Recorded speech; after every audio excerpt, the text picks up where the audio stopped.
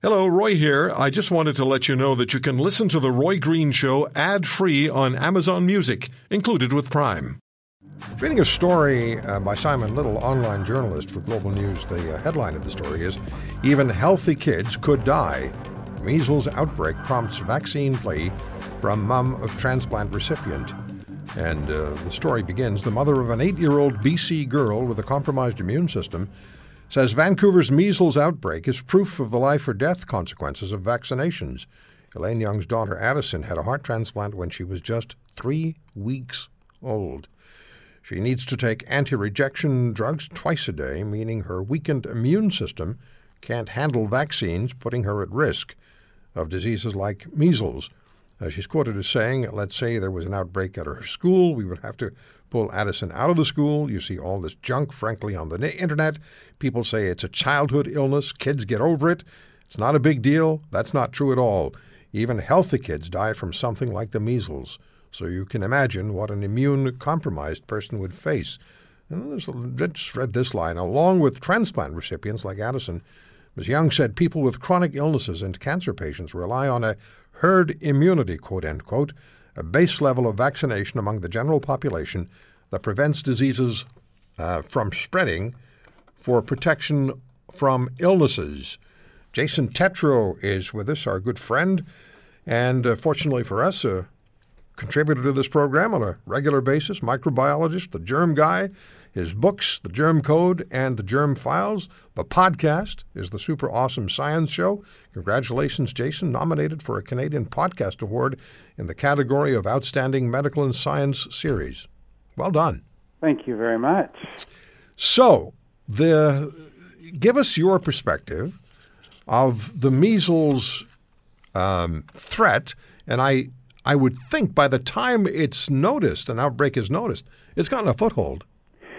You see, one of the problems with something like measles is that it's so contagious. It's actually the most contagious virus that's out there, that it tends to circulate. And even if you happen to be resistant to it, you can still help to spread it and circulate it, whether you're vaccinated or not. So what we are trying to do is we're trying to eliminate, if you will, the spread or the circulation of this virus so that people such as that woman's child doesn't end up coming into contact with it. Now, this is not an easy thing because in order for us to be able to reach this, now everybody talks about herd immunity, and I get that, but it's actually called the elimination threshold, which means that you're removing the circulation of that virus from your community. And that's what vaccination is actually for. We've known about this for as long as vaccines have been around. It's just that we sort of lost that. And I need to sort of bring that back so people understand that the reason that we're vaccinating is, one, yes, to protect that person, but also, two, to prevent the virus from being able to come into contact through circulation with people who are vulnerable to that particular infection because their immune systems are not working or they're taking suppressive drugs, whatever it may be. Now, Jason, am I correct? I hadn't heard about measles for many, many years, and now I just seem to be hearing about measles repeatedly and other health conditions, illnesses that I hadn't heard about for a significant number of years or fair period of time, and here they are. Yeah, and there's a reason for that. You see, we actually did reach that elimination threshold. And so we had essentially said that measles was eliminated in Canada and also in the United States.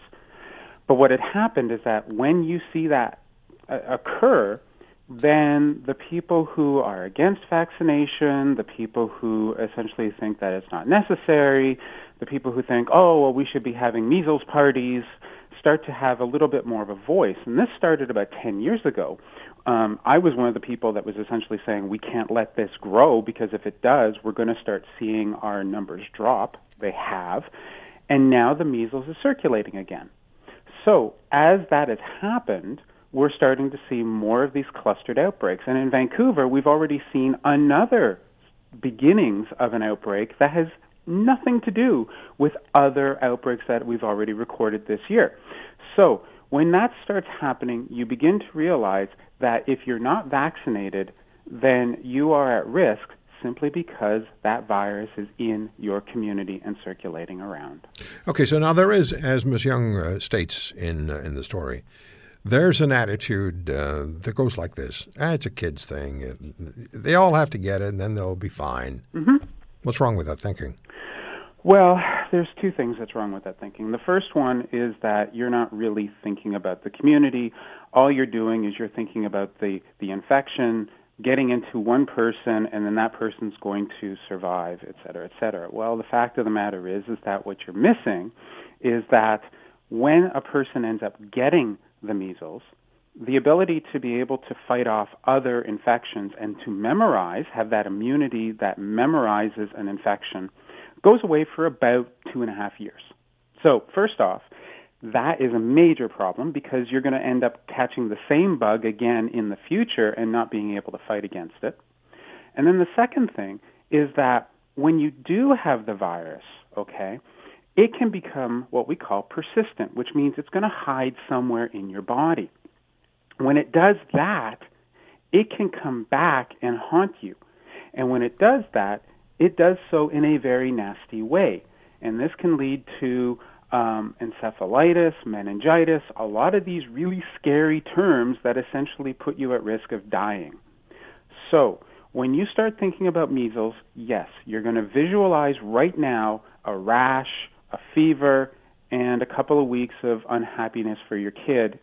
But what you got to remember is that there's going to be those long-term consequences, the inability to fight off other infections, and the risk, maybe not now, but in a couple of years, that you're going to come down with a mysterious illness that could potentially take away your life, all because you did not get that vaccine.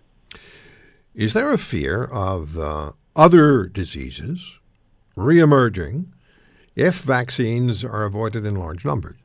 Oh, well, we've already seen it. How many times have you heard about mumps? Yeah, true. I mean, the NHL.